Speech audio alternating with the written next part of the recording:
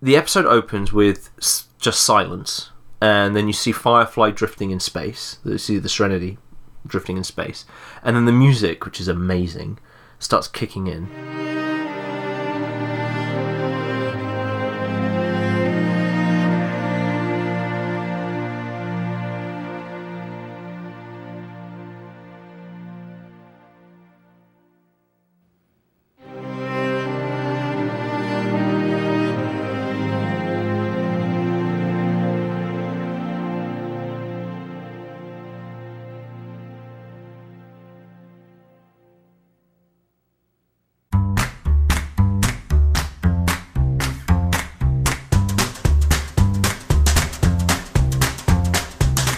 Hello and welcome to the Story Toolkit.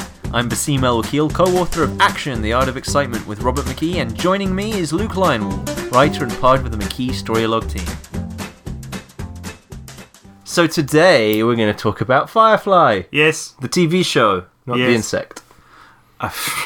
Pretty tight intro. Well done. As always, if you want to get in touch, at the Story Toolkit on Twitter.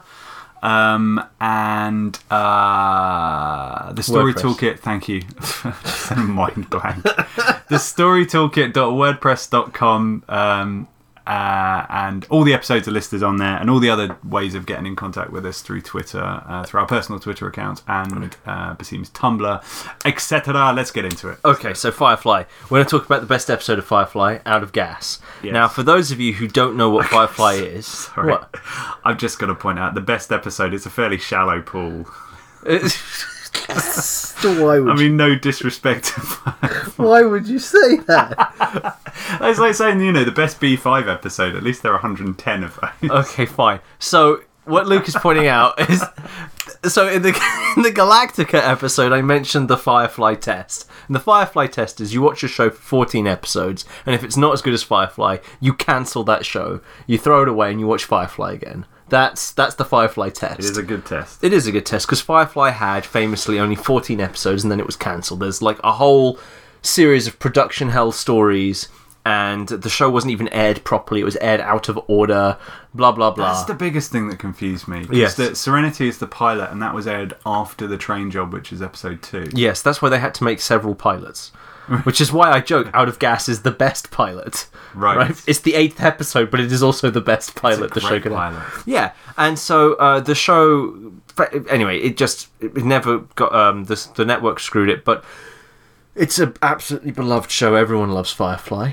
It had only 14 episodes. Everyone who's seen it loves Firefly. It's got a very dedicated following. In fact, they call themselves the Browncoats. They do, which is a reference to the show itself, which we'll get to in a minute. And not only is it just like a following of fans, like people in TV love Firefly. Like the people who did Galactica loved Firefly. Sure. Firefly's in Galactica. The ship is actually in an episode of Galactica. Yeah.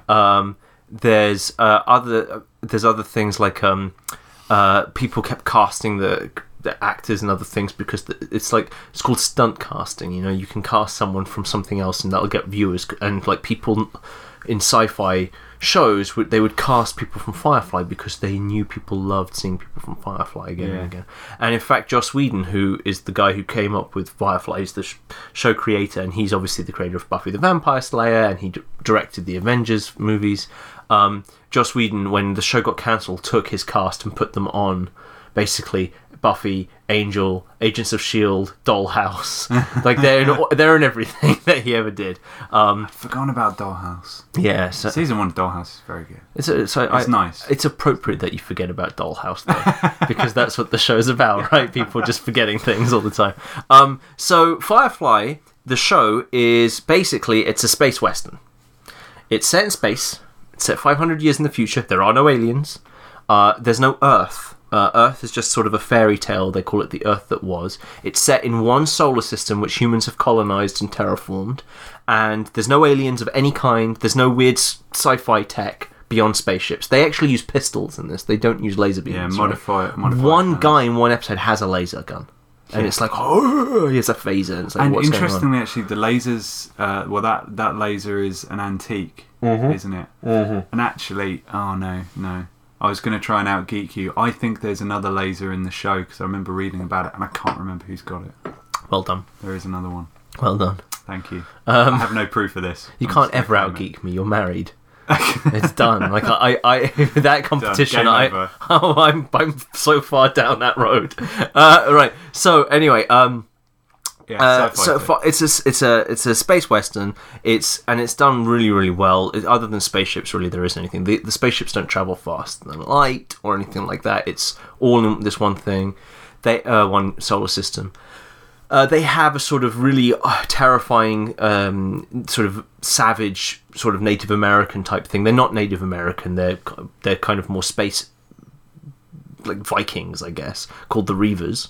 But they play that trope that you would see in westerns of the savages. However, unlike Native Americans, they didn't live there before the humans showed up. Like, they were part of the humans and they went crazy in the blackness of space, and they just started tearing up their own faces, and they're just nightmare. They're boogeymen. Are you going off Firefly lore here as opposed to the movie Serenity, which deals with? I just wasn't going to bring it up. I didn't see the point. So Firefly, that's the basic premise of the show, and the show follows Captain Malcolm Reynolds. The Western stuff, by the way, or are we about to get to that? Yeah, what about it? Well, I just love it, so I just wanted to. You want to talk more about it? If I'm going to contribute anything to it, there's more Western stuff. Go for it.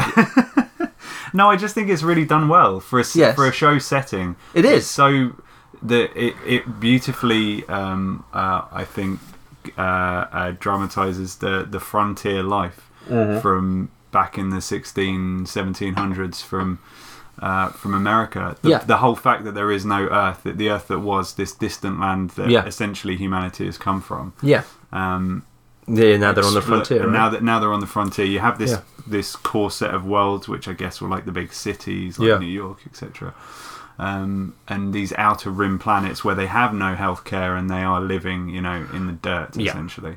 Yeah, exactly. Well, the in the backstory of Firefly, like 5 years before, there's a civil war. Yeah, exactly. Between the Independents and the Alliance, and the Alliance, which is the big bureaucratic political institution, they won.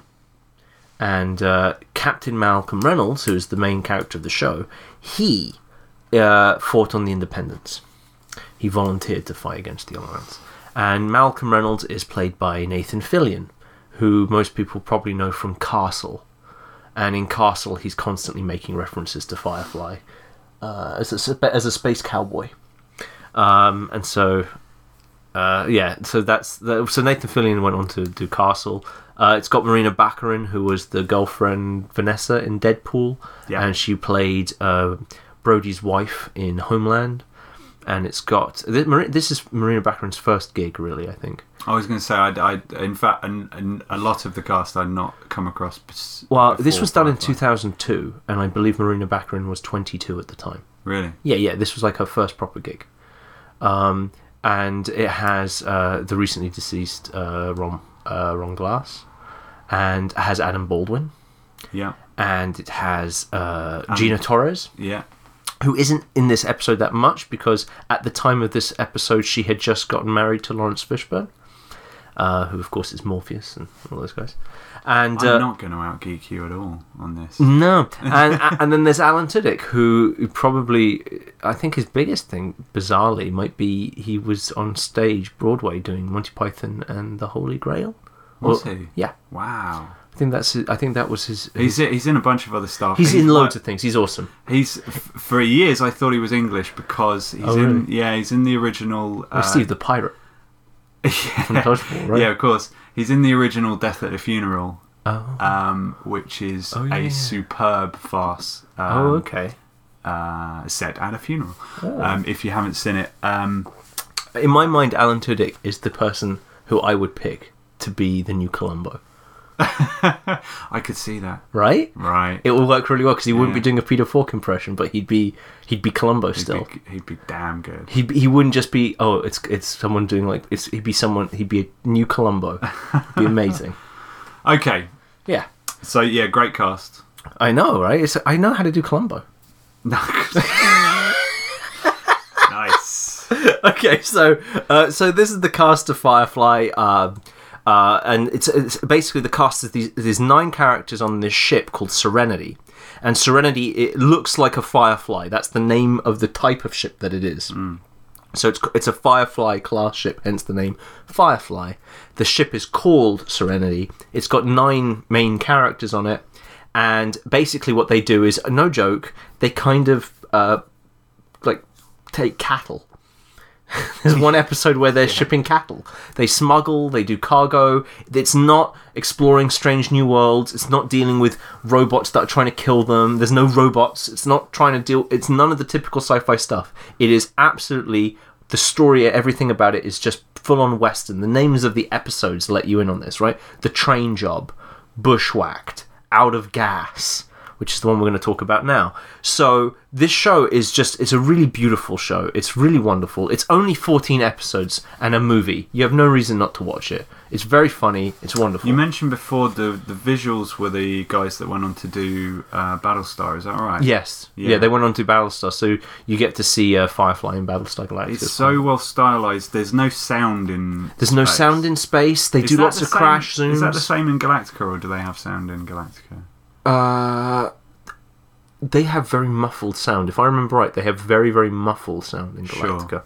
Sure. But mostly it's music in Galactica. They have that sort of like that kind of music. Okay. So you can't really tell. More cinematic, I guess, in that respect. I think they have to have sound in space in Galactica because so much of it's space battles. That's true. Whereas Firefly, Serenity has no weapons. Yeah. So it can't get into battles. The most it can do is run away from people. That's all it does. And so it's a great show. So the episode we're going to talk about, Out of Gas, is the 8th episode. Yeah. And as I said, it's the best pilot. And the episode basically works like this. The episode opens with just silence, and then you see Firefly drifting in space. You see the Serenity drifting in space, and then the music, which is amazing, starts kicking in, and it cuts inside the ship, and you just see shots inside of the ship, and the lights are off, it's empty, no sound, nothing, and then Mal Reynolds drops on the floor, bleeding, and you're wondering, well, what's going on? And so the show, this is a flash forward, and the show then keeps cutting back through time to show you how Mal ended up on the ship alone, injured, and it flashes even further back to show you how Mal got his crew together. So just to clarify, because you originally said that beginning bit is a flash forward. It's a flash forward. It's a flash. So what's the kind of real? Well, it's flash forward by like 2 hours. Sure. But you know, it's like so they show you the end of the show. The sort of like they show you sort of like there's 3 sort of time periods. There's the present. There's just the present, which is the bit where Mal's been injured, and then the flashbacks all the way to the. I guess I asked because I was trying to get a sense of actually whether it matters from a writing point of view if you do something similar where you actually consider your main time. Oh, I mean, it could. It's just up to you how. I mean, I don't know the genesis of why they decided to do it this way, but one of the things, I mean, it sounds a bit more complex than this, but actually the show's really easy to follow, and partly because the director David Solomon just did this beautiful sense of directing, which we'll get to. But Tim Minear, who wrote the episodes, obviously must have known what David Solomon could do, because so much of this episode rests on the fact that you can follow which time period you're in.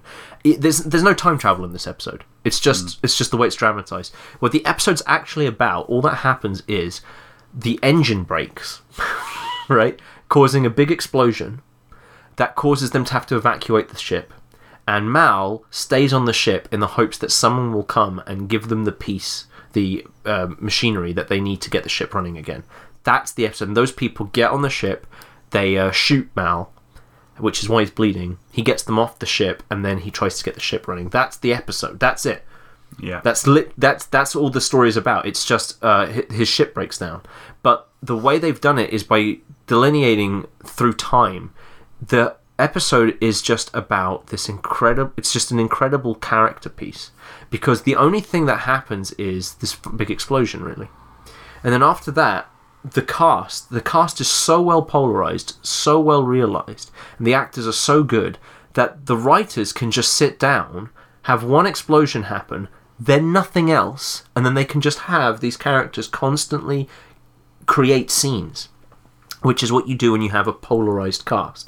We mentioned this in the Captain America Civil War podcast, the second one, about how important it is to polarize your cast, and this is just a great example of it. If you haven't heard that episode, what we said about the big fight scene, in fact, really the best bit of that movie, the airport fight scene, still has its problems because the only two characters that act differently are Spider-Man and Ant-Man. Yeah. And everybody else reacts in the same way, which is fight. And that's why Spider-Man and Ant-Man steal that scene. Yes.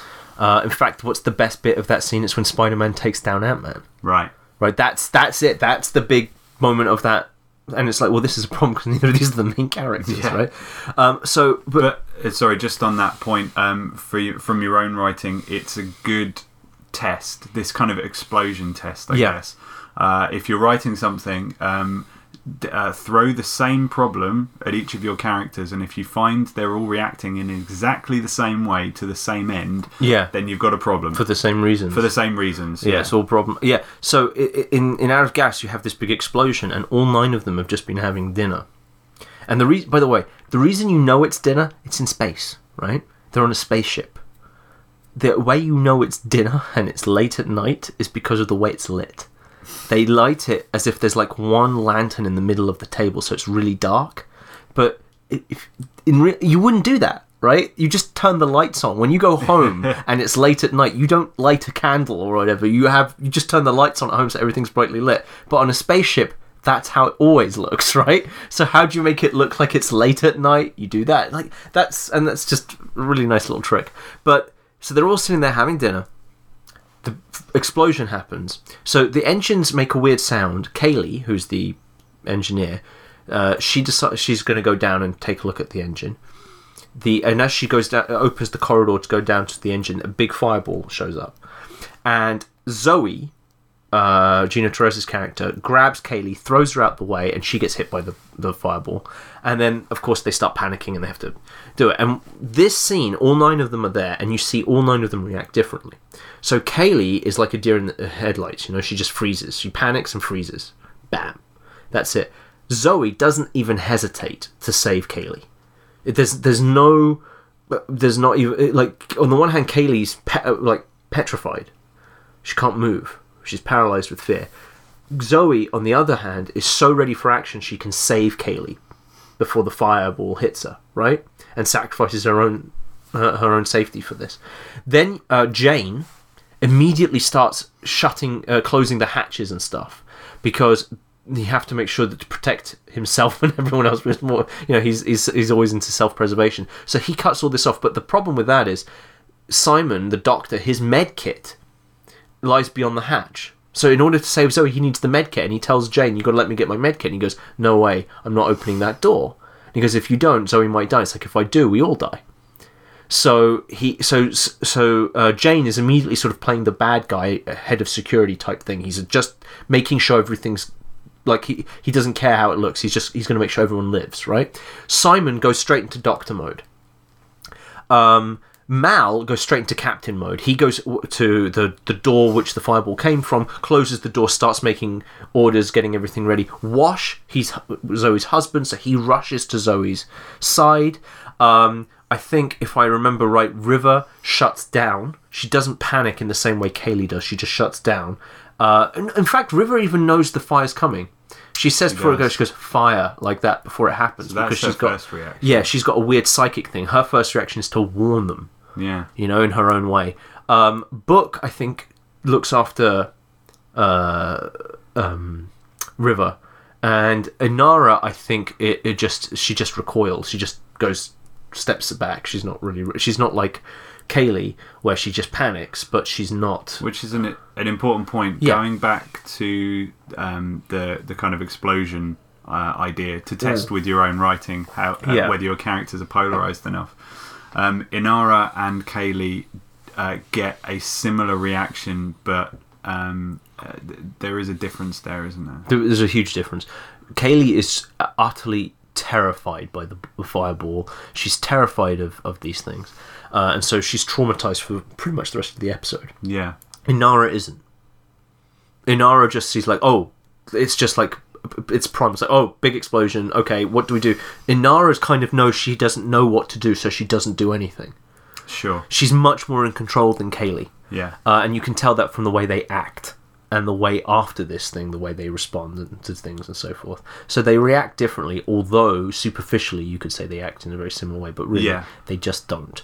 Kaylee's terror is very different to Inara's fear.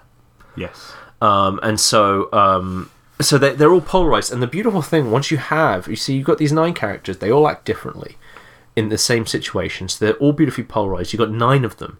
And when you think about the possible combinations you have, you've got solo scenes, duets, trios, and quartets, quintets, septets, sextets, octets, and non-tets, right? That would be all 9 of them together, right? I got 6 and 7 the wrong way around. I saw the fear in your eyes around 5 and wondered if you were because I went from 5 to 7. I didn't even follow. And then I went back. Well, good. I'm glad. But anyway, so you have all these different possible combinations that you couldn't do in 45 minutes. You can't do all of them. You can't do every duo in 45 minutes.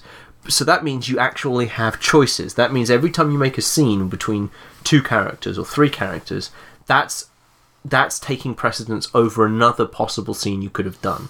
So you have all these actual choices. You're not just exhausting all the possibilities every time. I love this. This is such a good example of such a pure example of these kind of choices, because we talk about choices a lot in writing, and often if you're writing and you're the kind of writer that just hits page 1 and starts typing, sometimes you can trick yourself and say, well, this is the only way this scene can go, and actually there's dozens, if not hundreds of ways a scene can go. Yeah. With this, you've just got one great inciting incident, 9 characters. Yeah. What do you do? Right, and straight away, one of the key choices they make is that Zoe saves Kaylee.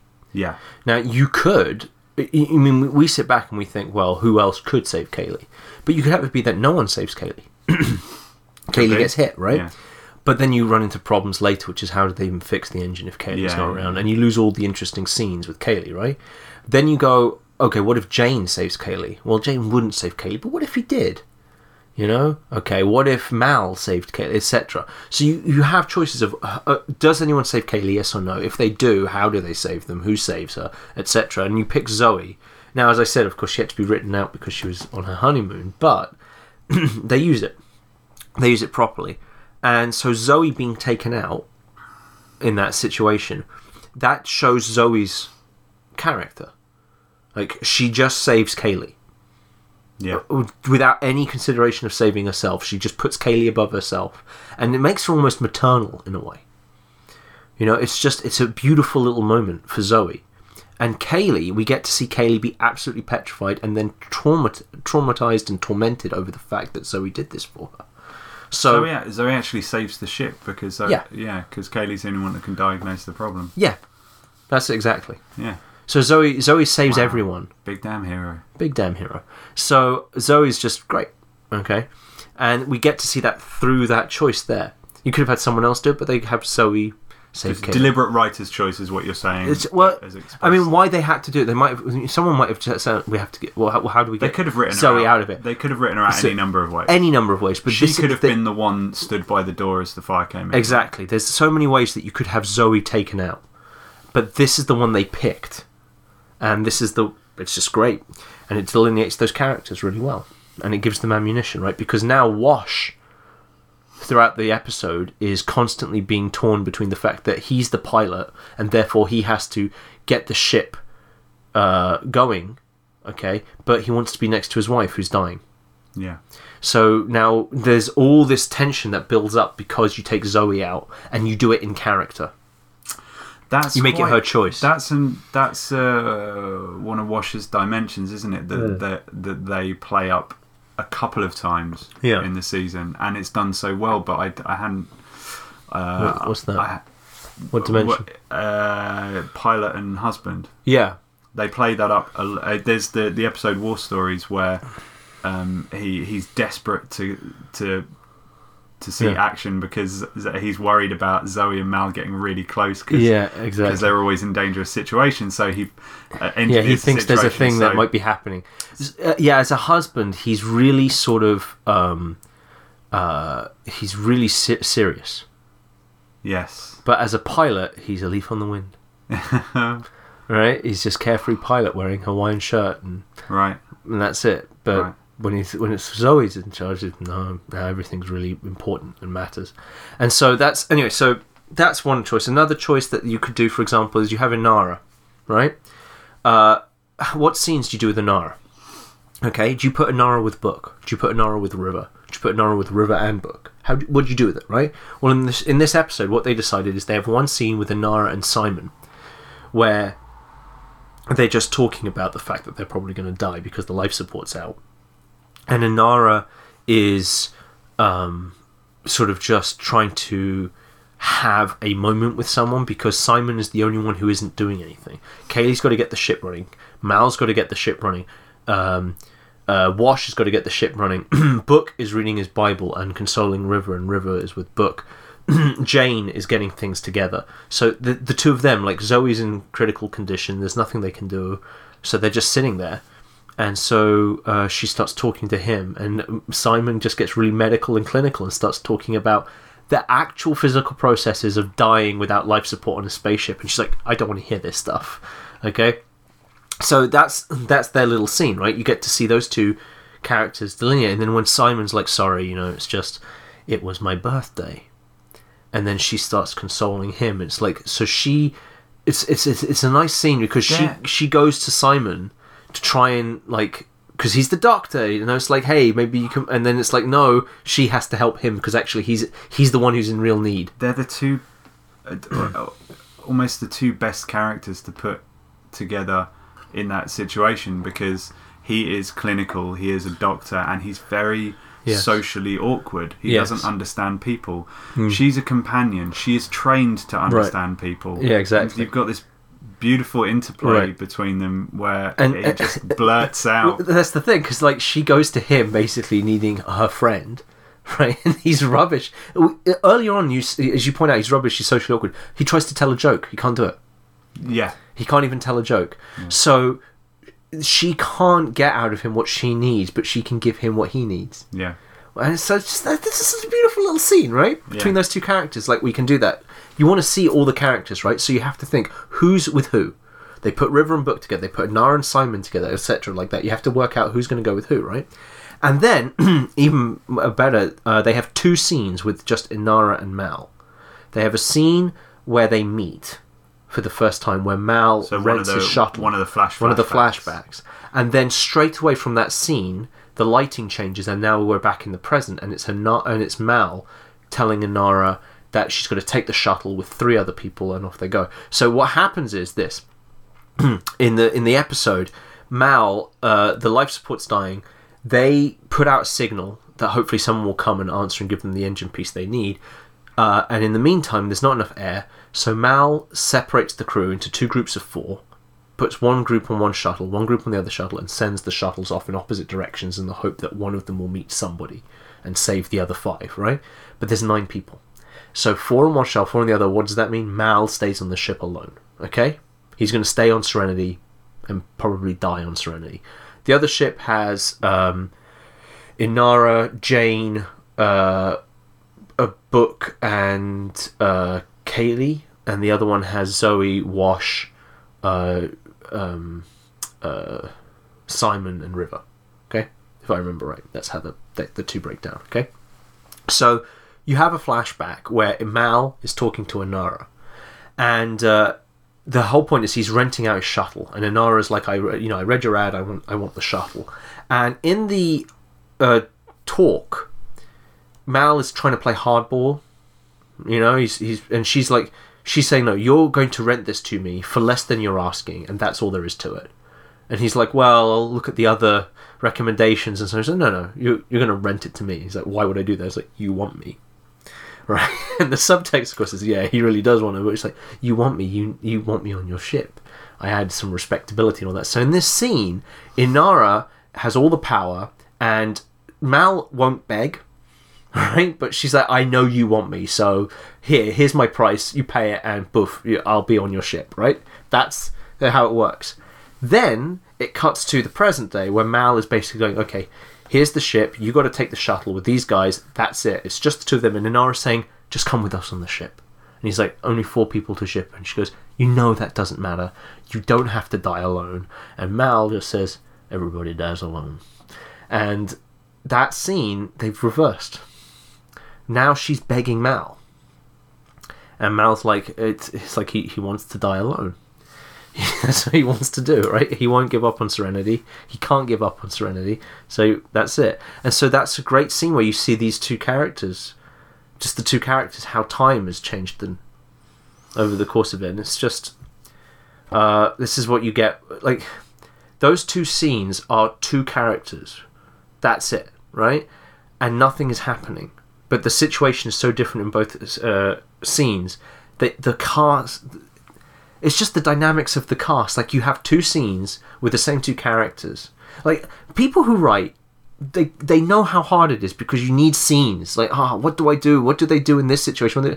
These characters are so well realized that they can have multiple scenes where things really happen just by the nature of who they are. Something that occurred to me whilst you were talking was that even if nothing were happening, let's say you had no great inciting incident like an explosion on the ship, you could just have these characters in any combination, and the character, say one character, say Jane, would react differently to each of the other 8. Yeah. Just in their company. Yeah, and you just... And the same for all the other characters. Yeah, and so and the great thing about it is you can then start doing things like, okay, this event that's happened, such as Mal renting out the ship having shut down, the engine getting destroyed.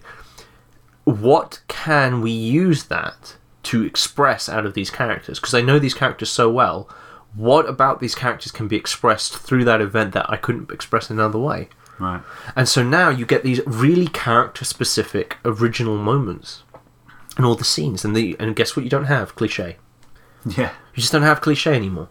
And so it's just great. So it's got a really great polarized cast. Let's push on because we've got some other bits to talk about.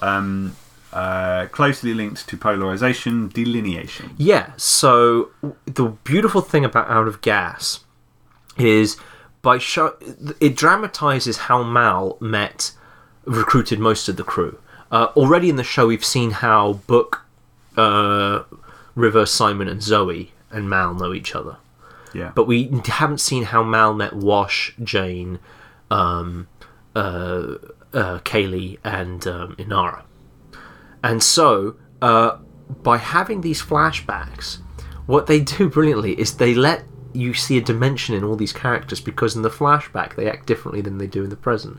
And you just saw that with Mal and Inara, right? But for example, Kaylee, in the flashback, how does Mal meet Kaylee? Well, he has a mechanic. He has an engineer on the ship. And he goes down to the engine room to see why they're a week off schedule. The ship hasn't left the planet. Why? And he goes down, he sees his mechanic having sex with this girl, and it's like, what's going on? And it's like, well, the ship doesn't work, Captain. It's broken and all that stuff. And the girl is Kaylee. And she goes, nope, it's fine. It works fine. It's like, what are you talking about? It's like, you see this bit here? You just take that out. She gets a wrench, does the little thing. The ship starts working instantly. And it's like, you fixed the ship. And she goes, well, it weren't broken, really.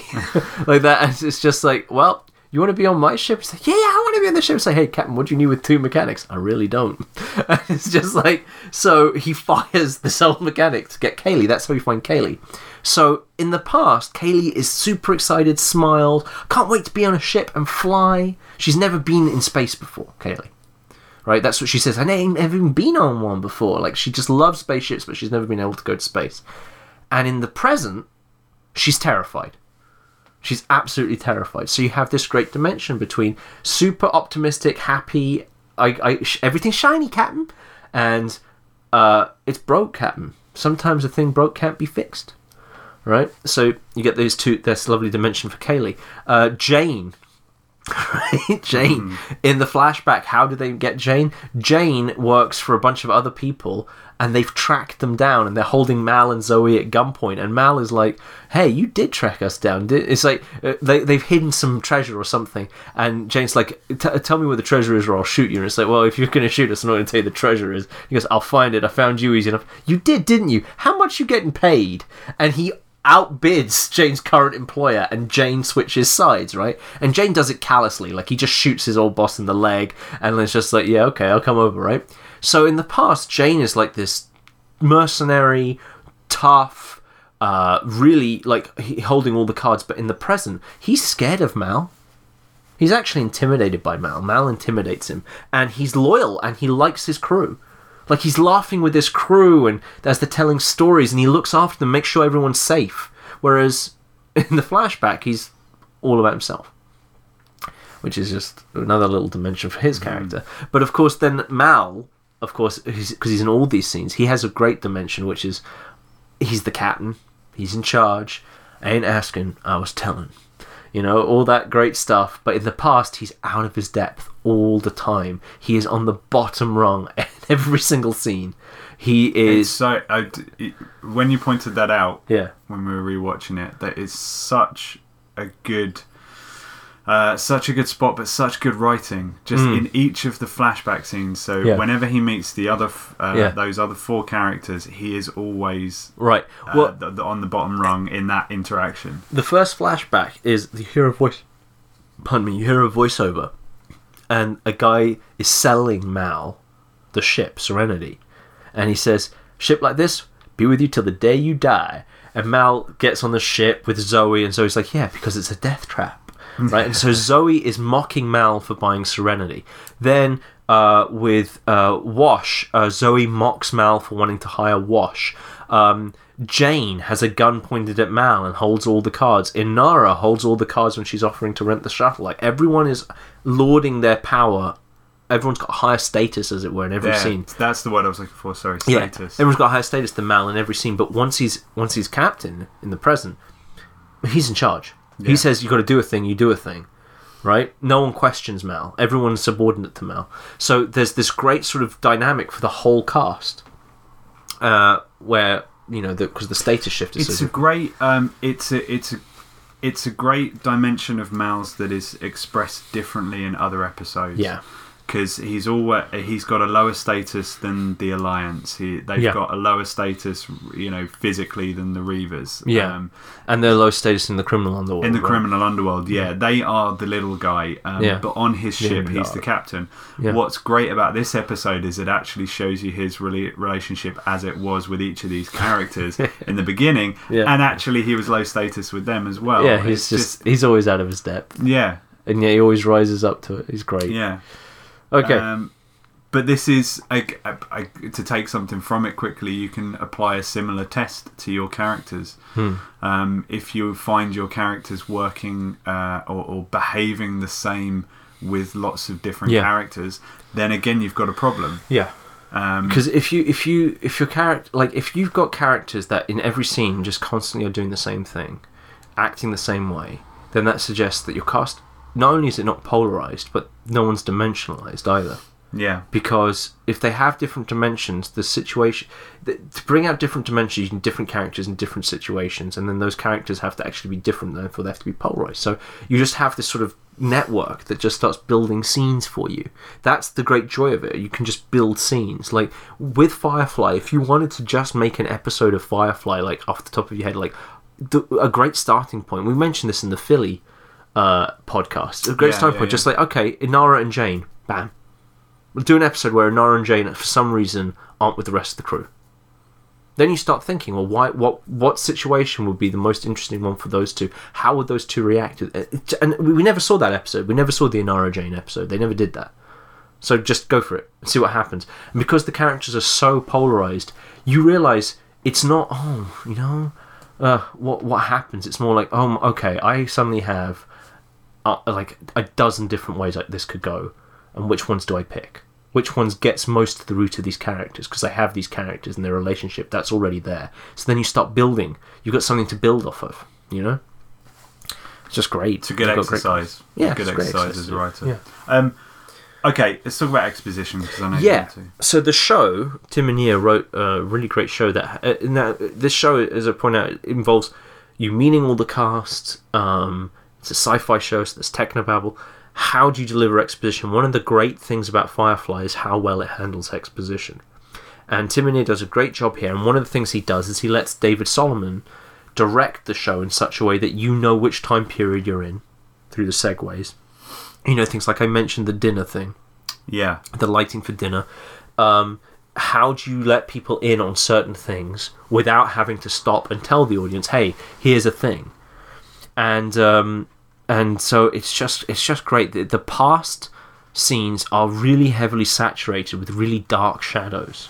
So you know straight away, like the colour is completely different. The lighting is so completely different between the past and the present that you straight away know, even though the transition shot is so smooth, you know exactly which time period. Actually, thinking on it, when by the time Mal's on his own in the show, in I guess the third of the timelines where it opens, everything's very cold. Yeah. Because there's no heat on the ship, and there's probably the creative decision behind it. And then the flashbacks when he originally meets is very warm colours. It's very very orange, very yellow. Yeah, exactly. And then you've got the sort of normal one, I guess, in the middle. Yeah, exactly. Wow. The normal one goes from warm to cold.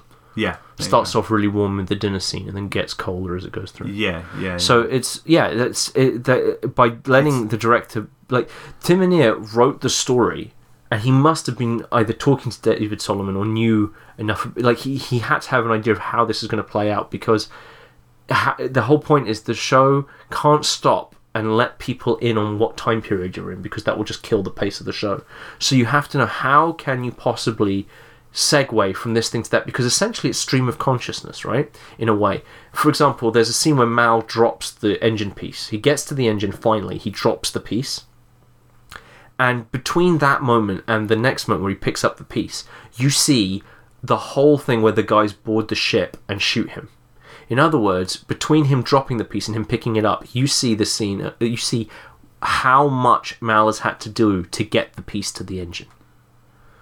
You've seen it all, right? He got shot. He had to stab himself with adrenaline. All that. You've seen all that stuff getting to him picking up the converter. In fact, it plays out. He gets shot, and then they just cut to still shots again of the ship, like at the beginning. But this time, what you're seeing is Mal's blood trail throughout the ship as he's carried himself through the ship to put the converter back. So you see the whole thing. So there's a stream of consciousness, like you're seeing it in Mal's point of view, how Mal's thoughts are going. You see what I mean? Like, Mal is thinking back on his meeting with this person and that person. It's like you're watching someone's memories unfold. Yeah. And so, how do you make that clear? And you let the director do a lot of the work for that, and it's just brilliant. You know that the director can do it. It's like, if the director shoots it this way clearly, people will follow it. Well, we mentioned this in the Stranger Things podcast, the transitions, and but we mentioned briefly the I guess influence is the right word. Mm. The influence you can have on a director by writing in a certain way. Yeah, that means that things will be directed in this way. Where, because I mean, Minear and Solomon did such an incredible job. They really did, and I mean, it must have been quite collaborative in some way. But I would assume so. Yeah, but that's only an assumption. But when people say leave room for the actor, leave room for the director, this is kind of what they're talking about. What it is, it's like you as a writer can say, okay, you can think every problem needs to be solved by you. That's not the case.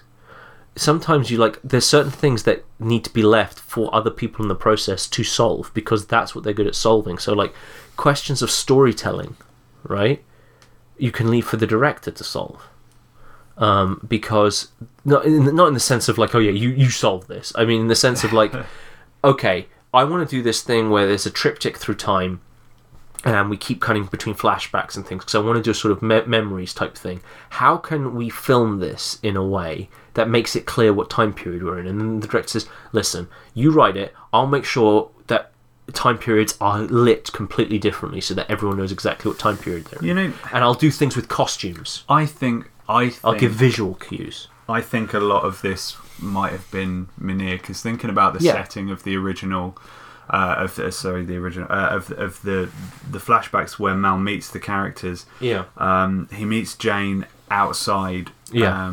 On the little boarding platform of Serenity. They're on a planet with the sun out. When he first boards the ship with Zoe, again, it's on that ramp, so the sun is out there. So you've got this kind of warmth coming in. Yeah. When we're in the normal timeline, we start with natural lighting because they've got candles, and so it's naturally going to be quite warm. And then later on, when all of that's removed, again, naturally, the director would have to kind of film it in a cold way. Because but I mean, also there's things like when the scene with Jane is happening on the landing platform.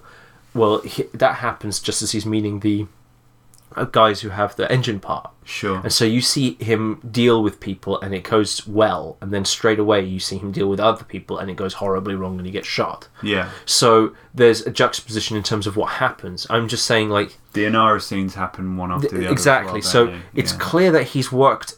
Wow, okay. Tim Minear has to, in that screenplay, think how this is going to get shot, because a lot of the work is being done invisibly through the visual cues. It's not being done in the dialogue. Yeah. So either David Solomon says, I can do this thing, or he's talked to him, or he's trusting that David Solomon can do it. But there's a lot of work for the director to convey a lot of the information. Sure. And the writer has done that. That's what I mean by leaving the room. Leaving room for someone. It's like the information that's like with an actor. You go, here's the subtext. A lot of what's being conveyed is being done through you, not through what I've written down on the paper. Yeah. If that makes sense. Yeah. So it's not through language. With you. That said. Yes. Can we talk about Technobabble? Yes. Because you got that great scene with Wash. Yeah.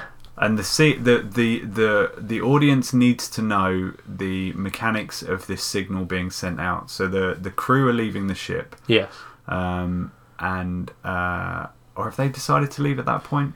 They've decided to leave. They have decided. No, they haven't decided to leave. Absolutely. He puts out a signal. And Mal wants the signal to go further. Yeah. And this could Wash be is like, Wash can't do it. But he could know how to do it. It could be a really boring scene. Extend the signal, sure. Yeah. Done. The way Star Trek would do it would be like, but if I jazzenize the Flusenizer, then the Flagentang and Flinganini, and then it's like, that's it, Data. And like What's that. the cliche we always go to? Run a reverse tachyon beam through the main deflector shield. That kind of thing, yeah. If we reverse the tachyon beam through the deflector array, that would be it, Data. You're right. Of course, sir. That's the Technobabble Star Trek Deus Ex Machina. But that's not what they do. In this one, go on. Oh, in this one it's great. Mal is basically yelling at Wash. Wash is like, you can't do it, Captain. You can't do it. And, I don't have the power. You can't do it. It's like, do it. It's like, how? What am I supposed to do, Mal? And he's like, I don't care. Get on a spacesuit. What? Get outside and flap my arms. Flap your arms. Yell. Do a little dance. It's like he goes. Stick the navsats into the transmitter. What? I was, oh yeah, because teenage pranks are fun when you're in danger. And it's like, it would work though, wouldn't it? It would boost the signal. He goes, yeah, but then whoever got it would just mess up their navigation. They'd have to stop to dig out our signal before they could move on.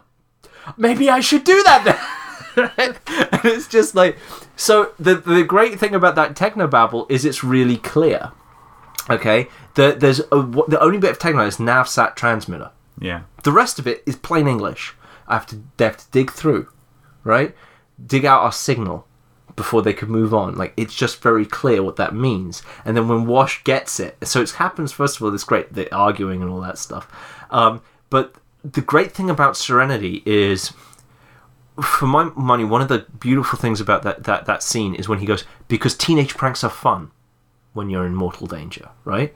The beauty of that little line, Firefly does exposition in a beautiful way, which is it never pretends that you need to be told anything. It just presents you the world. There's never any explaining, except in the film at the beginning. Yeah. They never explain it. In the show, they speak Mandarin. They just slip into Mandarin at some point. Like, the characters just be talking, they go, like that, and then they carry on. They just slip into Mandarin.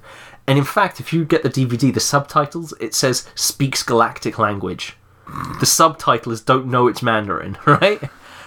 So they never explain. They never go, oh, what was that language? oh, well, I speak Mandarin. Because everyone in the series speaks Mandarin.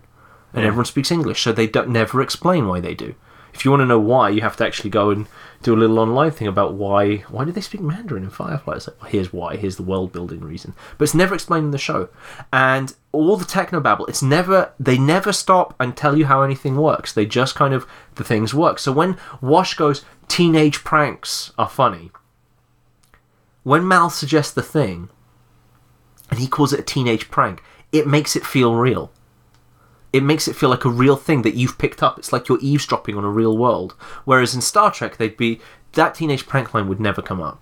No. You know, hey, we love Star Trek, but it would never come up. It would be, why don't you realign that to this? And like, that would blow out the power thing. But unless, you know, that kind of thing. The concept that this NavSat transmitter thing, they had to stop and think, how does Mal know this?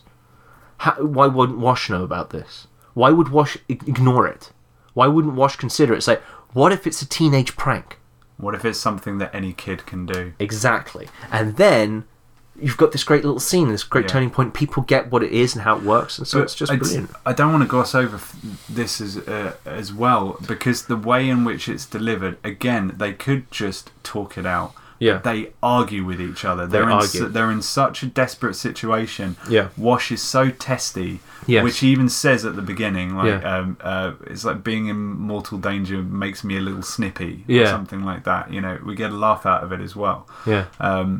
But yeah, that argument with each other is such a great way to get that. And again, it shows across. you about these characters. Wash is the bumbling fool, but he's the only one who ever stands up to Mal like that. No one else ever talks to Mal that way. That's true. No one does. No one is that insubordinate to Mal. Everyone else is sort of intimidated by him. Wash, not really. Wash doesn't play the whole yes captain, no captain thing. It's true, and actually in the episode War Stories that that I mentioned, the way he engineers it is he does something that would get him kicked off any ship. Yeah, you know, exactly. He deliberately rigs the ship to. Yes, he does, doesn't he? Yeah, he busts a system or something, so they can't go without. Yeah, they can't go without him. Yeah, that's it exactly. So yeah, Wash is the only one who does that. So that makes Wash polarized from the rest of the crew, because no one else would have that argument with Mal. No one else would do it. So there you go. So it's just like this is how you do exposition. It's invisible. There was one more really good one though. Which was the adrenaline. Oh yeah, the adrenaline. So there's a scene where Mal injects himself with adrenaline. So how do you explain to people what he's doing? Mal is on his own. He won't say, I've got to inject myself with adrenaline to keep going and explain the reasons why I've done. Though I'm pretty sure I've seen that in some kind of Hollywood movie before. I've seen that in comics. That's definitely a thing. So Mal can't do that, right? So how do you get the audience to know what adrenaline is? Well, how about if in the flash forward, that literally is the second before this, like it cuts from the flashback, cuts from the flashback to this scene. Simon, to save Zoe, has to get adrenaline in her. So Simon has got there, and he just says to Mal, I need that from the drawer. I need this from the drawer, the big needle in the drawer. And he goes, the big needle, and Mal opens the drawer, grabs it, and it's like, it's pure adrenaline. Slams it in there, and does it. And of course they all gasp, right? Because it's this gigantic needle that he puts into her heart, right? And just has it. It's like, so Simon saying it's adrenaline is so that everyone doesn't worry, because he knows this does not look good, right? They don't know what they're doing. And no one on the ship knows anything about medicine except Simon. So Simon is just like barking orders. Do this, do that, bam, like that. Cut to, straight away, Mal is now in the infirmary. He goes, he grabs the needle. Now, how would you tell people it's adrenaline? You could maybe have a shot that says adrenaline on it. So that's a bit clunky. You don't need to do that. Instead, because we know before Mal even reaches for the drawer, we know why Mal's in the infirmary, because of that scene. And that scene's dramatized. So now this scene, he opens that. What do we focus on? We focus on the fact that Mal has to take that giant needle and inject himself with it. He's not a doctor, and he's injured, and he's doing it to himself. Every time I watch that scene, he injects himself with adrenaline, he starts shaking, and I'm like, why doesn't the needle break off in his chest? Like, it really makes me sick. Like, it's hard to watch that bit. But anyway, so, right? I think we've skirted around it, but I want to highlight this point. You've got the adrenaline scene. It's the writing. It's the going from one scene to another. Yeah. Where you go from a scene where Simon skillfully skillfully saves Zoe's life. Yeah. It takes skill. It takes professional training, years of to do it. And you cut to Mal, like almost the opposite. Big damn hero doing that to himself. And the juxtaposition between those scenes is amazing. But you've got that Minir does that throughout the episode, because you've got Inara and Mal in the flashback, immediately preceded by the Inara Mal scene in the shuttle. You've got the Jane flashback, which is him just before the guys coming on the ship. So it's actually done throughout the episode. Yeah, so he's clearly worked out, I can mesh these two bits together, and I just have to make sure that David Solomon makes it clear that these aren't the same scene. Right. And he does. Yeah. And also you get, it's masterful, really. Yeah, and you think how tough Mal has to be to do that. Like, because Mal, we see him bumbling around and being a bit of a joke, but then, Mal doesn't give up. Ever.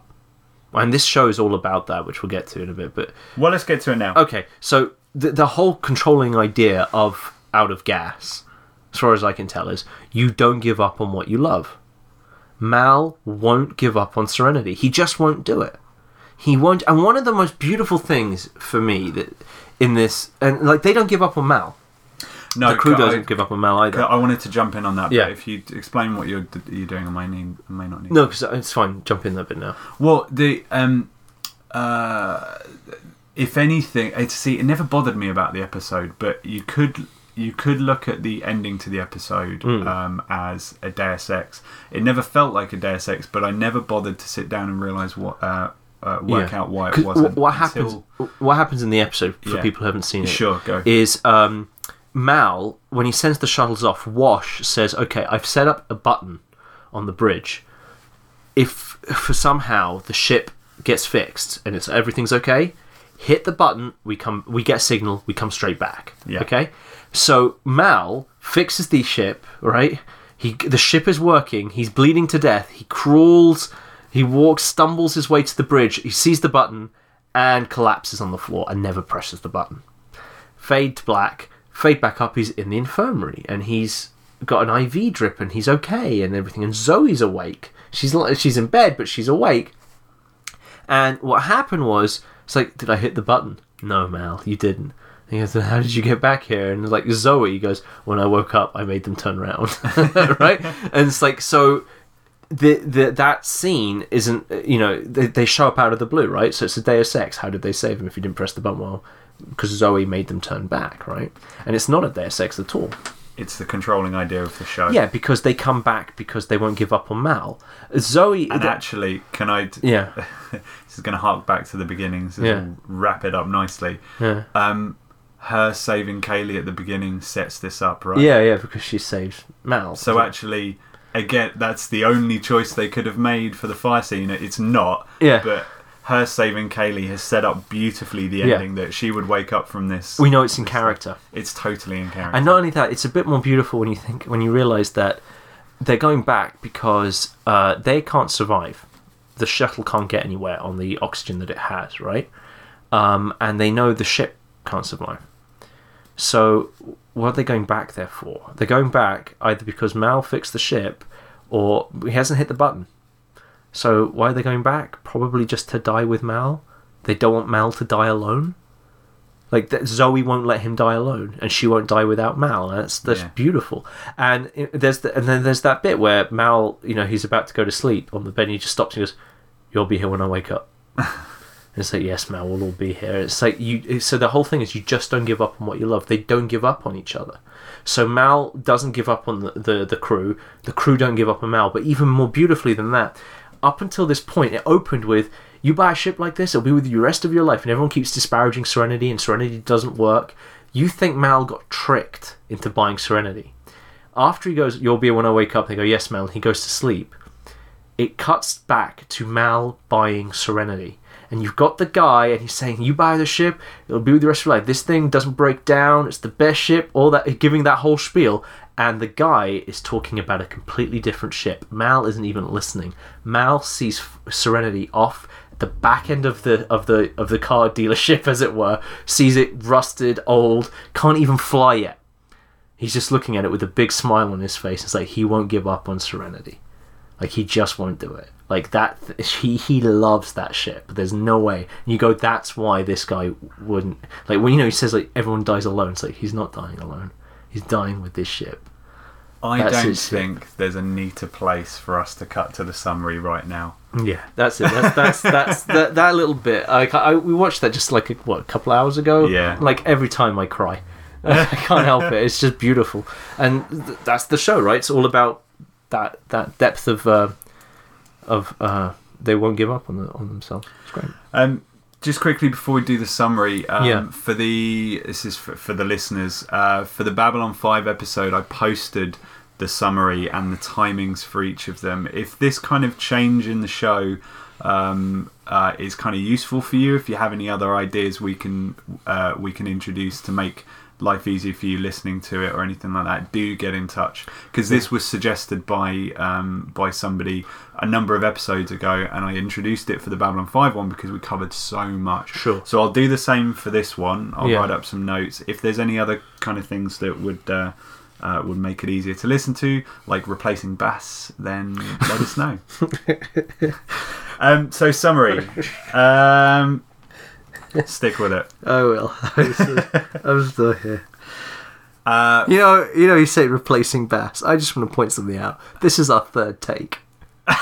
Right? This is our third take on this episode. And the reason is, like, it's really appropriate that the Firefly episode, things don't go smooth. It was never going to get... it was always going to get cancelled. Yeah, it got cancelled twice, but we're still here. We don't give up on the things we love. Hey! There we go. I love you, Luke. You're all right. I thought I'd sneak it in there.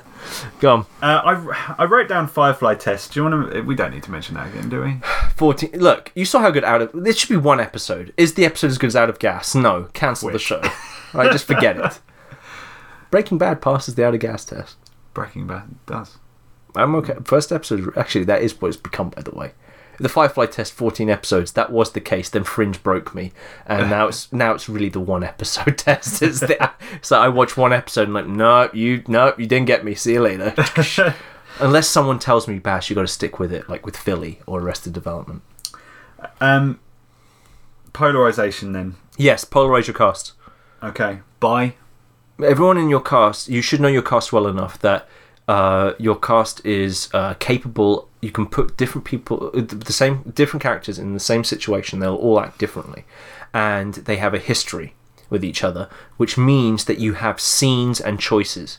You want to have more. I would think, like, if you're running like a serial, if you're running a full length, this is not so important. But if you're running a serial, you want to have more choices for scene makeup than you have time in the episode to do. See, in a full-length story, right, where you have a single protagonist and you have 60 scenes in 2 hours or whatever, it's one story. You don't need to... so long as the story's interesting and captivating, you're fine. But if you're running a serial, if you have a cast and the cast is just so small that you can actually play out every combination of that cast every episode, you have enough time to do it, you're going to run out of scenes. Because you want, that's the whole thing. To have a choice doesn't mean oh, you could go A or B. It means you have whatever one you pick, there was more you didn't pick. That's what a real choice is. Okay? You have more choices you didn't take than the one you did. Thinking on it, I mean, it's not strictly speaking a bottle episode, but Out of Gas is so confined. Yes. You do have that... It's a bottle episode. Bottle episodes, by the way, is a term from Star Trek where you had two types of episodes. You had the episode where they were on the planet, in a set or a location, or they were on the ship. But you get bottle episodes in other series. You do. Where you lock a character up in a confined space. Yeah, basically the whole episode takes place on... It's a cheap episode because it takes place on the set. Yeah. You don't have to use locations. Yeah. But with generate this, new scenes. bottle episodes are, I guess, they're about as brutal a test as you can give your characters for polarization, right? Yeah. Because the scenes have to come from the... Your scenes are coming from lots of personal and internal conflict as Yes. opposed to external conflict. Exactly. And that's the thing. The more polarized your cast is, the more you can have those kind of scenes. Yeah. You can do it. Okay, delineation. Delineate the characters.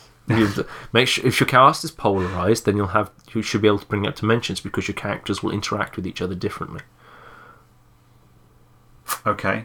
I was thinking, actually, whilst you were talking about polarization, I'm bringing it up now, the different way.